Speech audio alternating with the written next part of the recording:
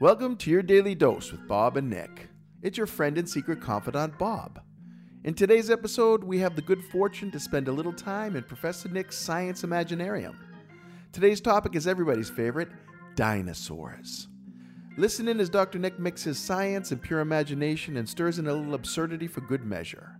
You will never look at a brontosaurus the same way again. Enjoy. Triceratops was always my favorite. Really? Yeah.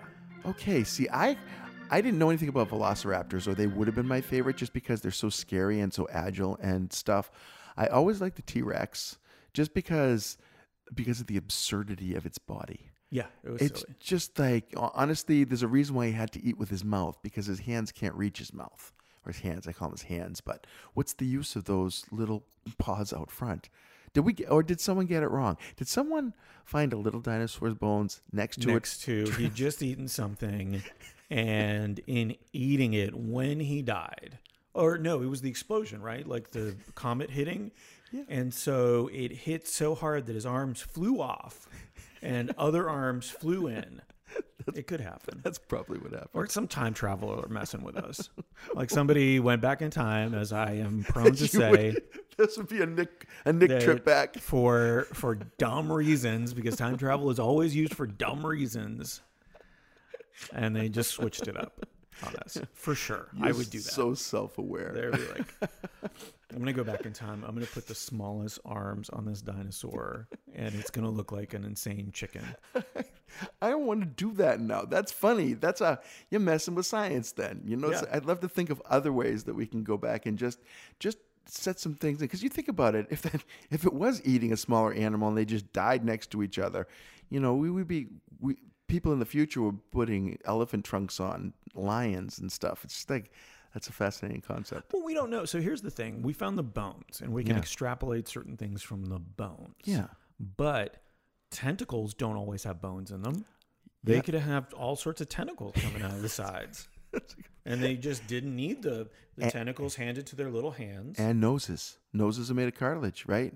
Sure. So they might have had 7, 8 noses. Yeah, they could have been experimented on where they have the ears on the back like those mice. I'm just saying. You're right. We're only going by the bones. There were so many other things that can disintegrate. What color were they? Right? Fuchsia?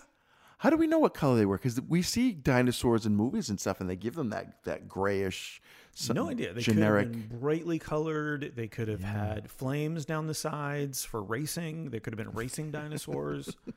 Yeah. We know very little. That's the Velociraptor, right? Oh, yeah. Yeah, for sure. Because Veloci, it's velocity racer. That's my thought, Veloci. anyways. You're fascinating to study science with. Well, I am not a good partner for that sort of thing. Well, not if you actually want science. you mix science and imagination. It's a version of science that is very It's not really specific science to me. fiction. It's more like science funky, right? So There's a smell to it. funky isn't always a smell. You can have funky grooves and stuff like that. Oh, I see No, those are pretty if smelly something grooves. smells funky, it's not a good thing, right? Right. Has anyone ever said, "Ooh, this smells funky. Give me more of that"? Right?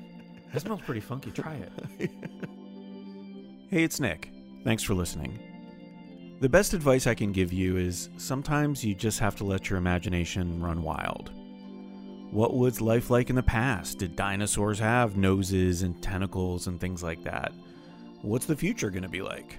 When are we going to get those flying cars that can travel in time so we can go back and mess with dinosaur bones?